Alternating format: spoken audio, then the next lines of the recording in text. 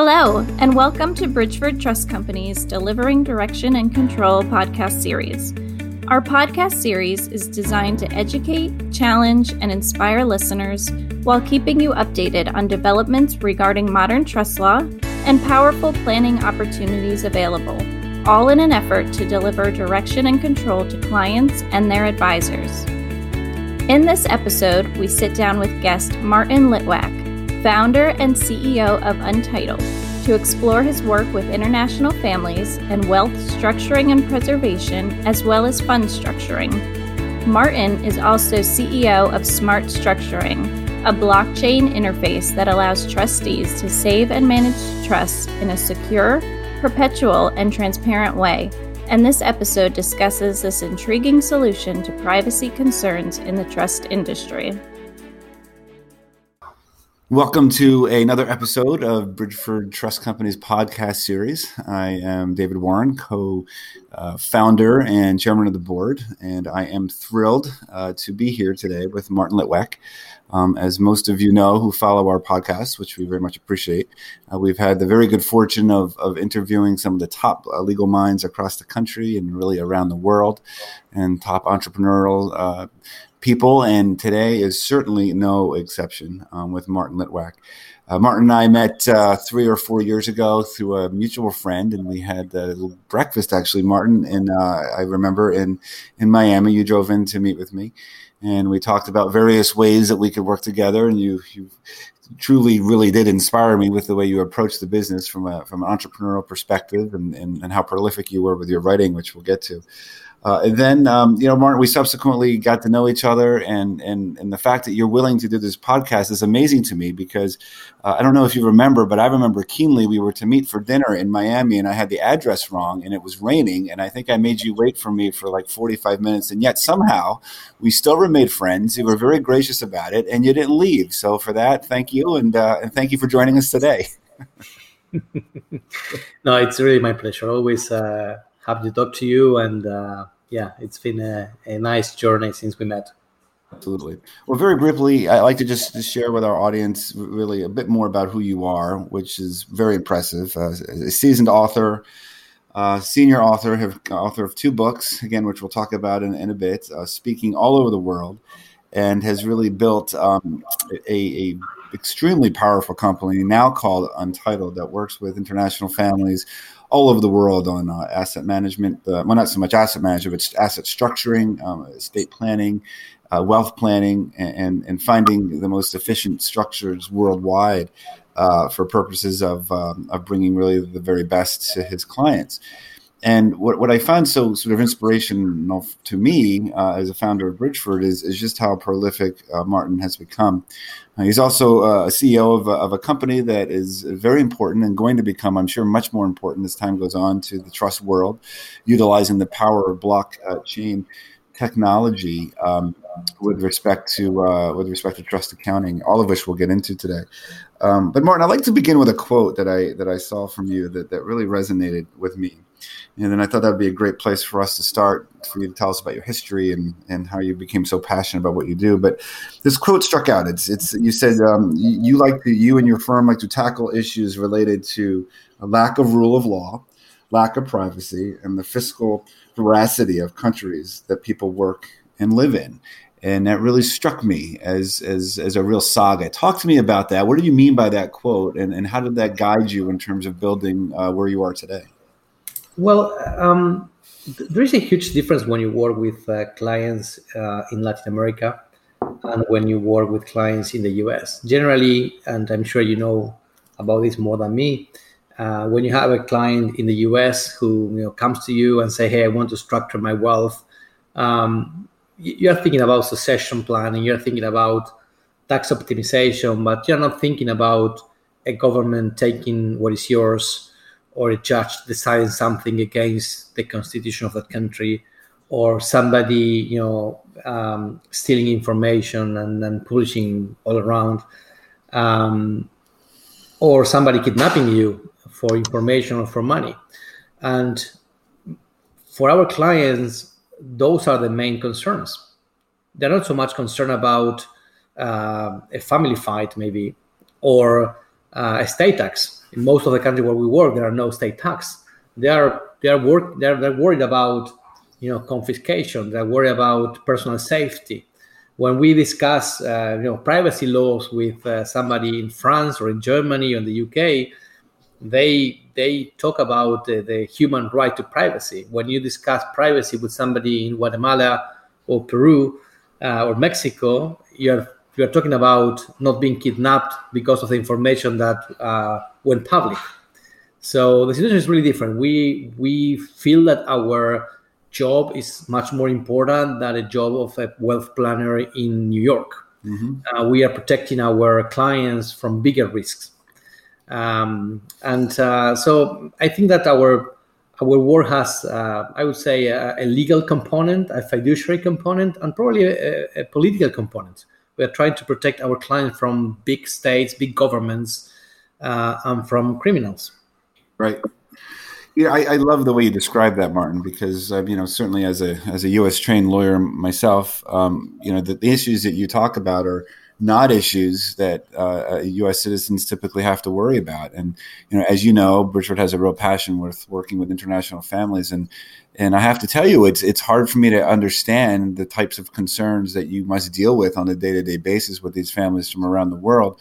Who don't have to, as I said, here in the United States, typically we don't have those sorts of worries. And so how has that informed what you've seen as an evolution over the years? I mean, you've been doing this for many years. I mean, how have you solved those issues around privacy and safety and security?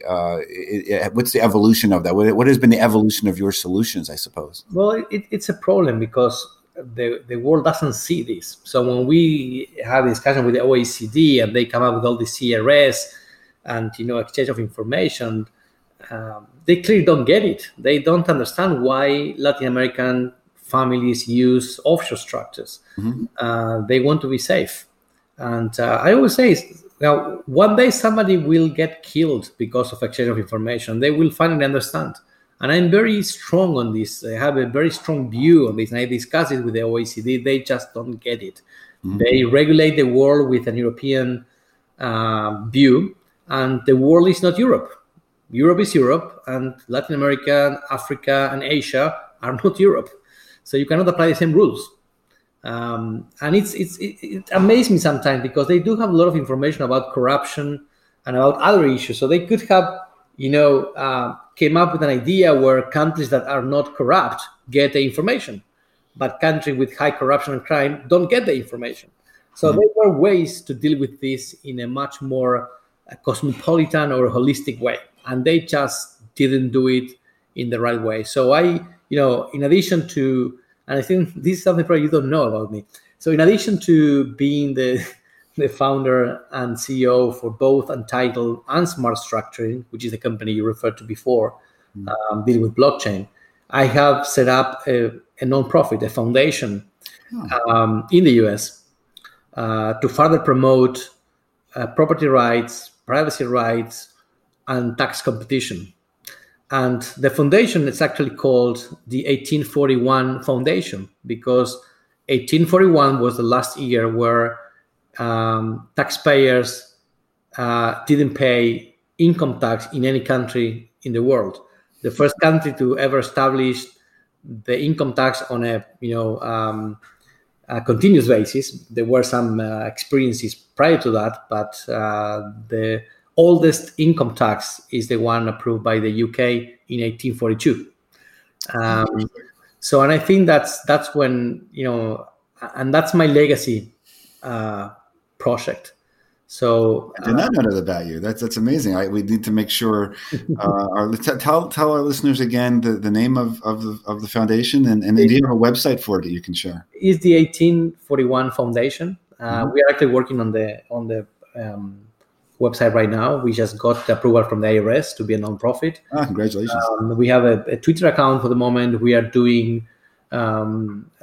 For example, now we are in the middle of a lobby activity in Argentina to try to avoid the parliament to issue a special tax on the wealthiest. Mm-hmm. I actually had a training session with the deputies in Argentina this morning. I was training 30-something of them about taxation and wealth tax, and how taxes that taxes are sort of four different type of taxes generally. For those who don't know, there are taxes on gains, income. There are taxes on wealth. There are taxes on transactions, and there are taxes on consumer and the purchase of goods or services. And most of the countries that are doing well have a mix between income tax and VAT essentially. Most of the successful countries don't have a tax on the wealth, because if you tax the wealth, you are discouraging investment, growth, employment, and development. That's why, for example, in the US, you don't have a tax on the wealth now. The only tax that's similar to that is the inheritance tax, which can be very easily and legally avoided. In the Americas, there are only 3 countries that have this type of wrong tax: Colombia, Uruguay, and Argentina. In Europe, there are also, from 50 countries, there are also 3: Italy, Spain, and Switzerland. So less than 10% of the countries in the world have this tax. And in Argentina, in addition to having one of the highest taxes on wealth, they want to create this other extraordinary tax, which may bring the total rate, if you add up the 2 of them, to 7 or 8 or 9% on the wealth. So a country cannot grow with that, and we were trying to explain to the deputies and senators that this is wrong. This is not. It doesn't matter who proposed this. This is really wrong for the country, and not for the rich, because the rich will leave. Or we structure the wealth. The problem is not for the wealthy; it's for the rest.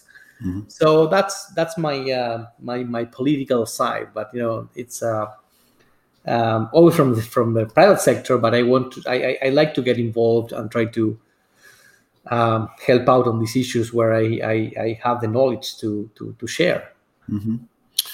Well, no, it's fascinating. I love hearing you talk about your perspective on that, and your passion certainly is contagious. Let's go back to privacy for a moment and CRS. CRS has been talked about, of course, ad nauseum since its inception. Of course, I'm talking about the Common Reporting Standard, and every conference I've been to in the last 2 years, particularly STEP, has had some sort of a session on it. So my question is a little bit different, because I would presume our listeners have an understanding of the reporting requirements generally anyway around the world that CRS imposes. What I'd like to understand, Martin, from your perspective, is really the impact as we sit here today in September 2020, after having lived with it around the world. How has it impacted your practice? The practical implications of how it's impacted your planning advice to your families. What do you think now? Well, I've seen this coming, to be honest. That's one of the reasons why I came to the US in the first place. My view, 7-8 years ago, was that the US was not only going to get most of the foreign investment in the world, but also the fiduciary structures. And that's why I came here, to be honest. At that time we were working a lot with New Zealand Trust, which still is a good tool, or BVI Trust, or Cayman, or UK. But when you have a client who wants to sort out the state planning and get some tax optimization, but at the same time protecting the privacy of the family, you have to come to the US. There is no other option. So that I think that will continue to be the case. Even if FATCA, I always say CRS is FATCA with steroids. And in the case of Latin America, you have only 4 countries that have agreement with the US for the implementation of FATCA: Mexico, Brazil, Colombia, and Chile. All the rest don't have an agreement with the US, which means that if you are a small investor, you have a BVI company with a US account, and you are fine with CRS. If you're a bigger investor, a bigger family, you can use the South Dakota Trust. I think that's the best solution. That's what we do, as you know. And I think that's the way to protect our clients. I mean, we do use CRS jurisdictions for some clients, but when it comes to protecting privacy, there is no way around. I mean, we cannot have a family structuring the wealth in a place where once a year they will get reported for money which actually is not theirs, because if they have an irrevocable trust, they're not the owners. And issues. For example, now going back to this extraordinary wealth tax in Argentina, they're putting there a provision that says that the tax is calculated on 31st December 2019, and if you have set up a trust, even if it's an irrevocable trust, you need to add that money to the basis for the tax. So they are charging a tax on something which is not yours, and they know it. Yeah. So you have to protect yourself. I mean, I think that with the pandemic, the tax voracity of the states, different governments will grow. The next 3 to 5 years will be difficult. And I think the world will be divided into countries that have already increased the taxes and countries that will increase the taxes in the future. So the next 3 to 5 years will be really complicated. That's one of the reasons why I move ahead with the foundation, which was a plan for actually 2021, not for this year. I had a lot of things on my plate, but I felt the need to do this because I think the world will become much more complicated. And, the elections here will surely have an impact on that too. So, I'm very concerned about the US elections. And not because I'm a fan of one or the other, but you cannot ignore that the result will guide the fiscal, the tax policy for the next 4 years. Well, and I think even the political climate. I mean, I agree with you, regardless of who or what you like in politics, United States. There's no question, as a result of COVID and a myriad of other social issues right now, there's more divisiveness in the United States, perhaps more than ever. I mean, I'm not old enough to understand the climate of the United States during the 1960s, but I agree with you. I think the complexity that is going to be surrounding the United States, around its politics and its taxation and changes involving even maybe basic and constitutional rights are real. And we're concerned about it just from a divisiveness perspective. I mean, I don't know, Martin, as you travel the world and your perspective of the United States, which crazy enough is now referred to as a tax haven and a privacy haven. And every time I say that, I guess it sounds like I'm being controversial, but sounds like you saw that coming. I had that many years ago. I think the US has always been a tax haven, but now it's the largest tax haven in the world. And I'm saying this as a positive thing. I'm right. saying So I'll tell you a funny story. I was doing a presentation and I had opened it up by saying that this, the New York Times calls the United States a tax haven and a privacy haven. And I may have told you that. And I alarmed so many of my comrades, I should say, or colleagues in South Dakota. They thought I was being too salacious. And I said, hey, I didn't say that. The New York Times says that. And the Wall Street Journal says that. And for any of us to ignore that is foolish and to not be prepared to handle what clearly is a tidal wave of families coming to the United States. In my second book, the one that was published a couple of months ago, I talk about tax havens, and I would say I don't know, the translation to English is complicated because in Spanish it's a really funny word game. But so the name of the book is essentially Tax Havens and Tax Hells, essentially. Right. And I like the hat, by the way. The hat on the cover is very funny to me. I wish we had a video, but for our listeners, Martin, could you tell? But it's a hat. I will give a description, then you can tell everybody. It's a clear Donald Trump hat, but the legend doesn't say "Make America Great Again." It says "Make taxation theft again." I love it. And that on a white cover, it's really very interesting when you see it on a. Well, and you've spoken to me about this book as it being more political than your first book. Talk to me about what you mean by that. Well, it's essentially what I talked about earlier. Of me trying to set out certain ideas that. The first book was all about, wealth structuring. So we discussed structures. I told people what rich people in Latin America would be doing, which are the risks they perceived, how they deal with those things. Of course, I referred to Panama Papers and the OECD, and I had a few ideas on that. The second one is a book that focuses not in the wealth structuring, but more on the taxation side. Right. And taxation is a political and controversial issue. I mean, there is a tax because there is a law. There is no taxation. Taxes are not things that grow naturally in the bushes. You know, it's so being that you don't mean George Bush, right? Yeah. being that so, at the end of the day, the book tells the origin of a lot of taxes. It criticizes a lot of the taxes, and it includes a very powerful ideas on how a country should, regulate these issues. Mm-hmm. So I talk about tax voracity. I tell very clearly that the problems are not the tax havens, but the tax hells. I define tax havens. I define tax hells. I love that thesis, Martin, by the way. I love the way because I've read a lot of reviews. It's in Spanish, and I don't read Spanish, but I love that juxtaposition. So say it again. It's not about being a tax haven. It's about being a tax hell. That's a tremendous quote. That's the problem. I mean, again, the problem is not. I always say the problem is not the low tax jurisdiction. Is the country with very low rule of law. That's the problem. I mean, I always say to governments in the region, you want to fight tax havens. Great. It's very easy.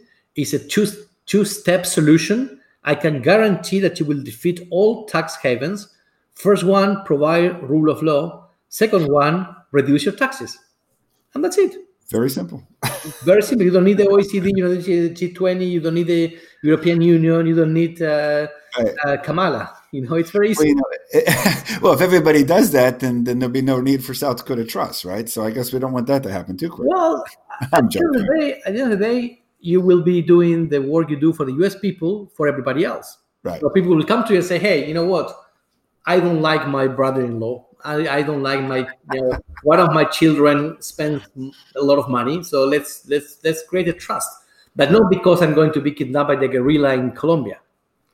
Right. No, that's a good point. I want to go back to your first book just because it really struck me. And I think it was right around the time you and I became friends that it was because it came out in 2018. So I think we met maybe right around that time or when it was coming out and why it was so popular. I mean, I think you yourself were kind of surprised, right? By how much.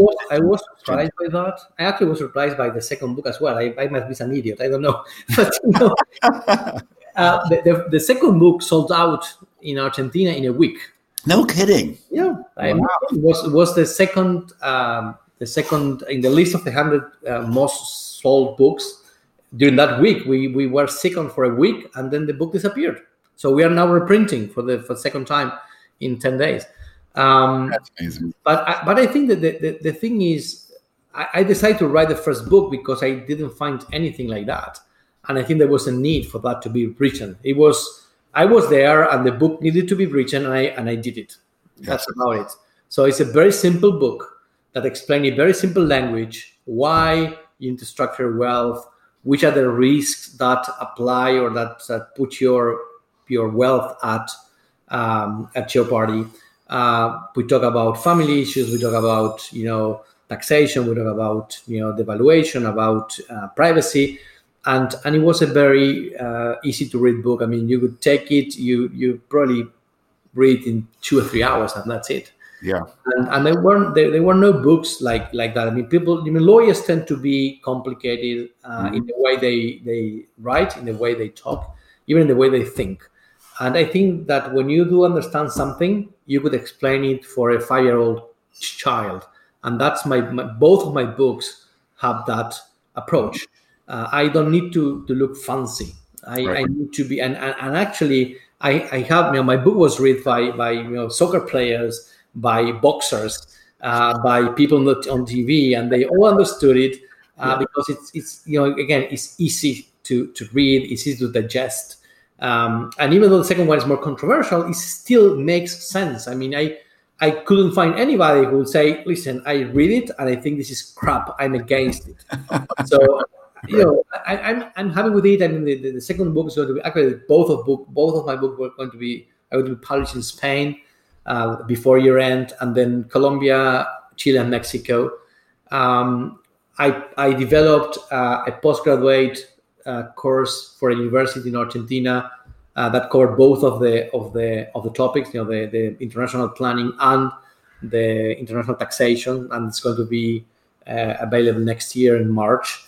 So it's the books gave me a lot of joy and a lot of really good results. I didn't write them for a business reason, and I found out that at the end of the day were my best brochures.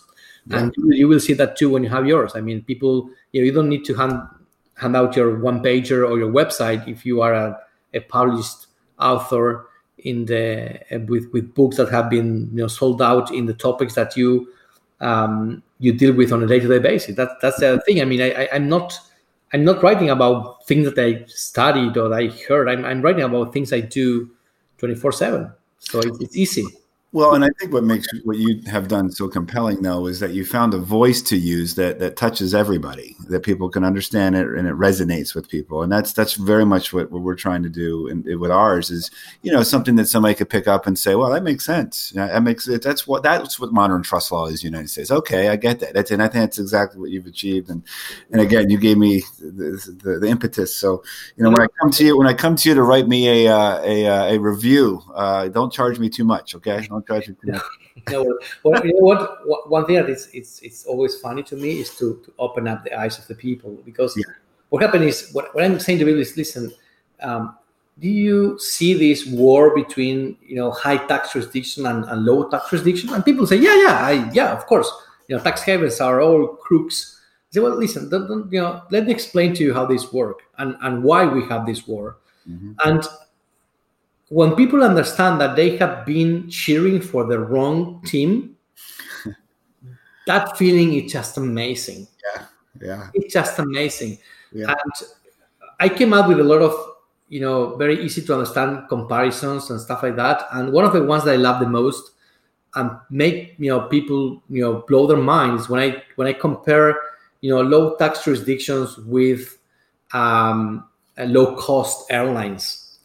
And it's very easy, because when you are on a stage and you have like 1,000 people listening to you, and I say, listen, I'm going to put a phrase on the wall and I want you to tell me if you are for or against. Actually, no, tell me if you're against. Okay, so and the phrase goes something like, low cost airlines are they limit the amount of money traditional airlines can charge for tickets. And that makes, and that's an advantage for all travelers.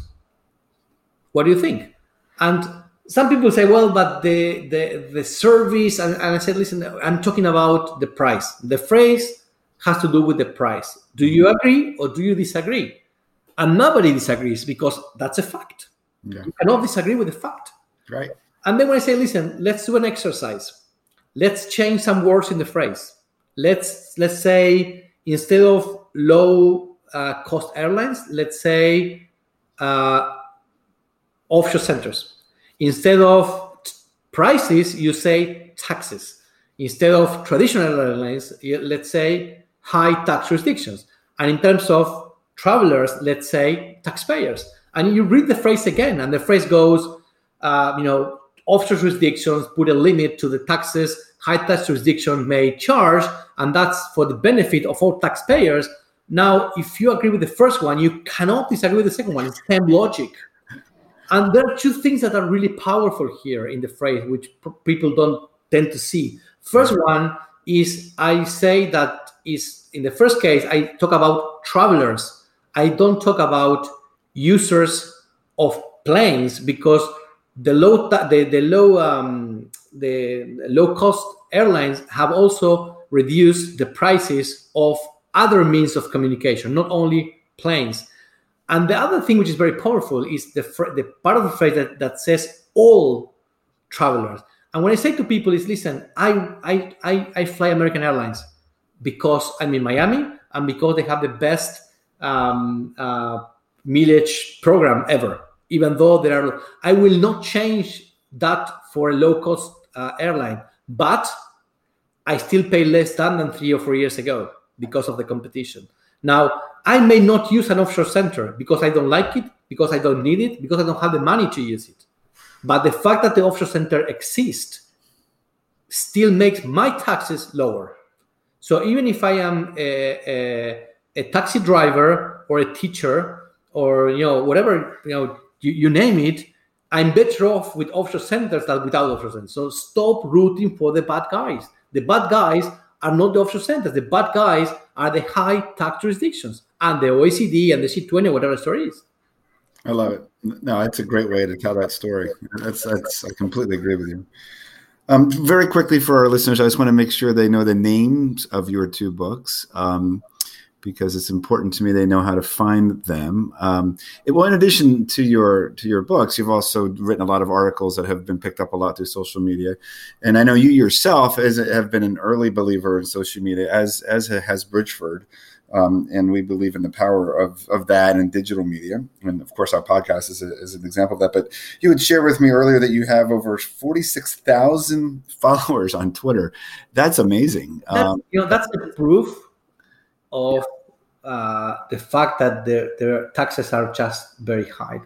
I always say, you cannot have a trust and tax lawyer being a bestseller or having 50,000 followers. There's something wrong there. There's something really wrong. That cannot be the case. And the only reason that's the case is because, the tax voracity is just huge. Right. Hey, listen, there's nothing more exciting, I think, than international tax lawyer, right? Those are always the people who everyone wanted to talk to at the parties in high school, I think, right? For your names of your books for our artists, this is the English version, but it's How Wealthiest People Protect Their Assets and Why They Should Do the Same.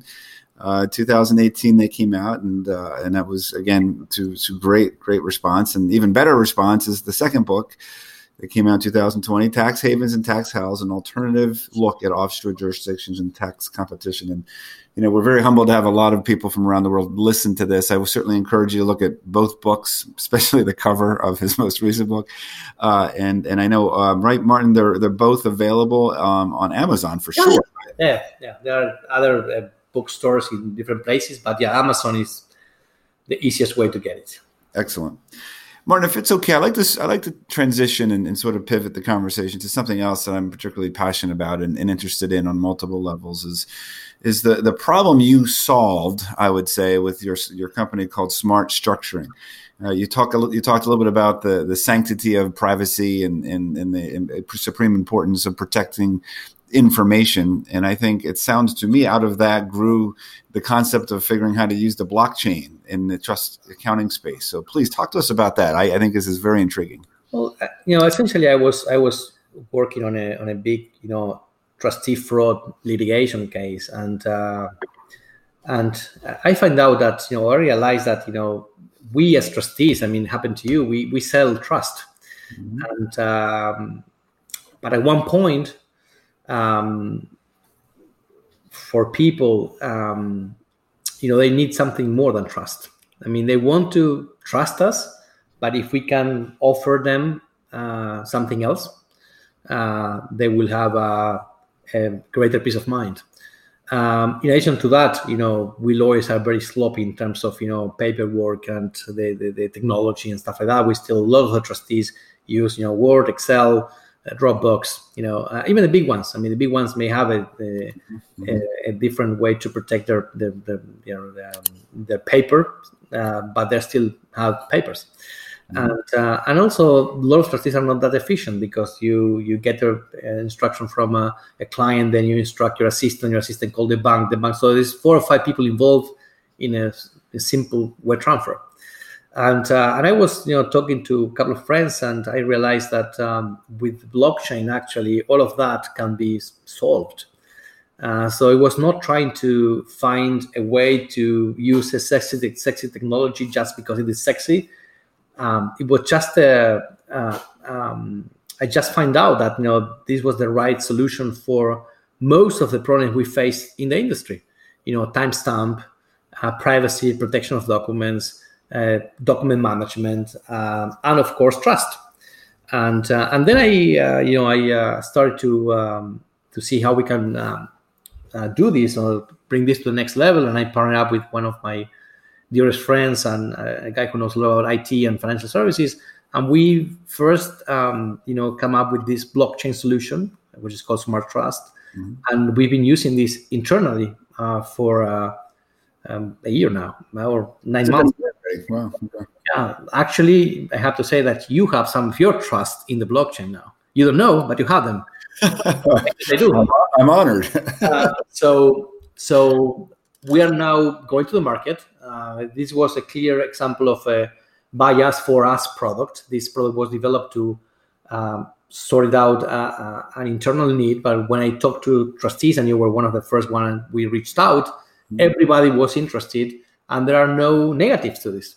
So now we just started the capital round. We are raising some money to create a sales team and create a help desk to convert this internal software into an independent company and independent project. So we are raising the capital. We have a couple of trial partners. So there's other people using the platform. We have, I think, more than 100 trusts now on the platform. Some of them US, some of them New Zealand, some of them BVI. And the product works really great, and it makes the whole thing safest from a client perspective and more efficient from a trustee perspective. So it's really a win-win product. It's not expensive, and I think it's going to be very successful, and I think it's going to change the way we approach our daily work. I mean, we've been discussing this with big companies like Vistra and and other smaller ones like Witherbottom in Bahamas or other ones, and and they all love it. It's just a matter of being able to start using it. Well, conceptually, it's brilliant, I think, and I like the idea of the heightened and enhanced, I suppose, security around the data. And we have discussed it with our banking division because South Dakota banking division is very good, very proactive, and they loved it in theory. They wanted Bridgeford to wait until it was sort of further developed before we jumped into it. But we love big ideas like that, so we're watching carefully, and certainly we want to be part of that more directly for sure. But I think it's brilliant, and for those listening, again, Martin, if you could tell us the name of the company, and do you have a website for that? Yeah. The company is called Smart Structuring. Mm-hmm. The website is I think www.smartstructuring.io. And the product is there. You can ask for a demo if you want. I mean, it's very much being used. The problem is the challenge now is to get funded to bring it to the next step. I mean, we really need. I mean, when I use it internally, I can wait for the developers to respond a question that I have. But if I sell it to you and you're paying for it, you won't be able to wait 48 hours or 72 hours for a response. So we need to build up a strong help desk. Sure. We need to build up a strong sales team. And the good thing is that I had to really go in depth on the trust marketplace, and it was very interesting because it helped out my business too. I mean, the market is very interesting. You have like four or five companies with 20% marketplace. The other marketplace is divided among like 10,000 trustees. It's really very interesting how it works, and it helped me positioning my own firm as a secondary effect to it. Sure. No, I think it's brilliant. I think it's a great idea. As we wind down, I'm really interested, Martin. You mentioned, we talked a little bit about COVID earlier, and obviously there's no question of the impact it's had on the world, and of course, the upcoming presidential elections creates a whole nother level of certainty. But just focusing on COVID for a minute, talk to me about where you see this going, its impact on, I suppose, our industry, and maybe planning generally, because I think you would have great perspective on that. I think that once again, I think I saw this right. When in March, I brought my team together and I told them, listen, guys, we are going to have a couple of months very tough because people are focusing on their households first, their company second, their money third, and only the structures on the fourth place. So people don't want to talk to us. People don't care about us. And we'll have a 2 or 3 really tough months. So after that, I think things will be better for us because people have been exposed to death, to higher risks. And that means that there will be more people planning for the succession. So I've already seen that for sure. Let's stick together. Nobody is going to be fired. I offered private health to everybody in the firm, and let's say we'll go through this together. And March was a bad month for us. April was terrible. We've been 54% down, but May, June, July were really busy. I think now we are actually doing better than last year to year compared. So I think in a few years' time, you won't notice that 2020 was the COVID year for me, for us, for our company. We got 2 offers to be acquired by bigger company, which I don't want to, I didn't want to even. It's always a compliment, though. It's always a compliment. No, it's good to hear. Exactly, it's good to hear, but I'm not interested. But the point is, we are really healthy, and I think our business will grow. And the good thing is that one of the really limitations for us in our business, and maybe this doesn't affect you in particular, but in our business, one of the biggest problems was that clients wanted to see you personally, face to face. And now even old people in a province of whichever Latin American country you want to name, they are using Zoom or GoToMeeting or Hangouts or Teams or Discord or whatever you want. So I think that the only change I see is that we will probably travel less. Travel is going to be burdensome. It's going to be tests and certificates and fever and this. So one thing is to take out your shoes. The other thing is to be on a medical examination every time you go on a plane. So I think I will probably do less trips, maybe for a longer period of time. But we will use more of the digital tools, which brings us back to smart structuring. With smart structuring, I can sign a trust, online. It's really very interesting. So I think we'll be better off now that in comparison with last year. All things considered, of course, people died. People were forced to stay in. There were a lot of stress, a lot of problems. But I think that things are almost back to normal for us. Yeah, I would say the same for Bridgeford. I mean, we've remained remarkably strong. We're going to end the year. This may be our best year ever for the reasons you already mentioned. People started thinking about planning around the world, and we're moving forward with our plans in Miami. We opened an office, as you know, and right before COVID hit, and then we didn't staff it because of COVID. I was just back there getting things back on track because I agree with you. I think it's kind of time to get back to business too. I'm not saying business as usual or business as it was before COVID, but there's certainly a thirst and a need. I can tell you just by given the amount of inquiries we're getting by wealthy families from around the world. And so, no, I completely agree with you. And as certainly my heart goes out to friends of mine and friends of ours that have been impacted, because there's no question this has been real.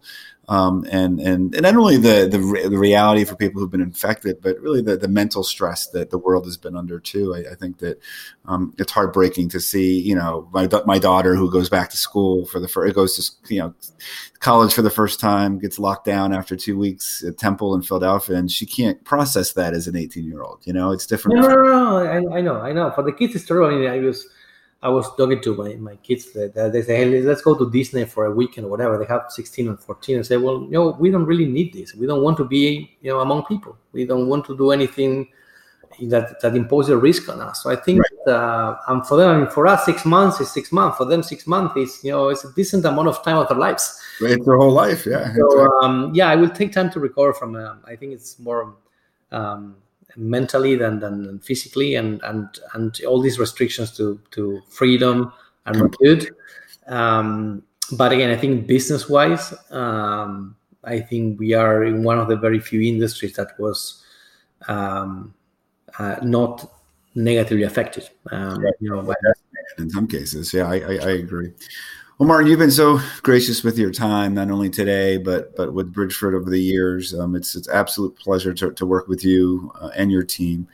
Your friendship really means more to me and Bridgeford, I think, than you realize. And I do pay close attention to what you're writing and what you're saying, and we're really well aligned in terms of the way we look at the world. And I look forward to doing some great things together as we continue, especially as we build out Miami.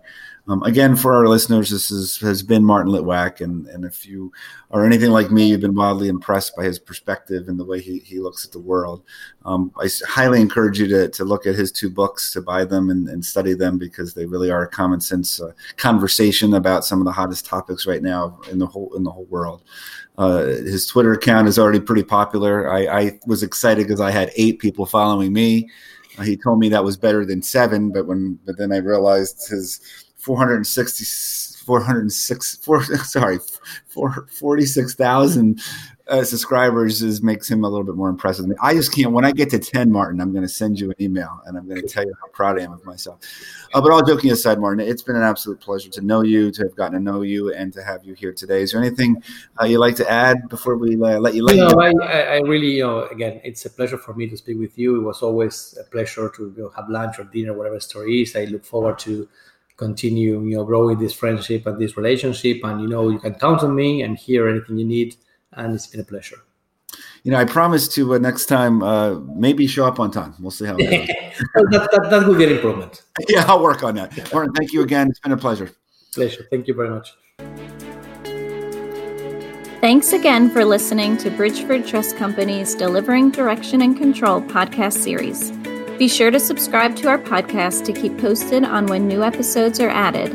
And for more information, visit us online at bridgefordtrust.com.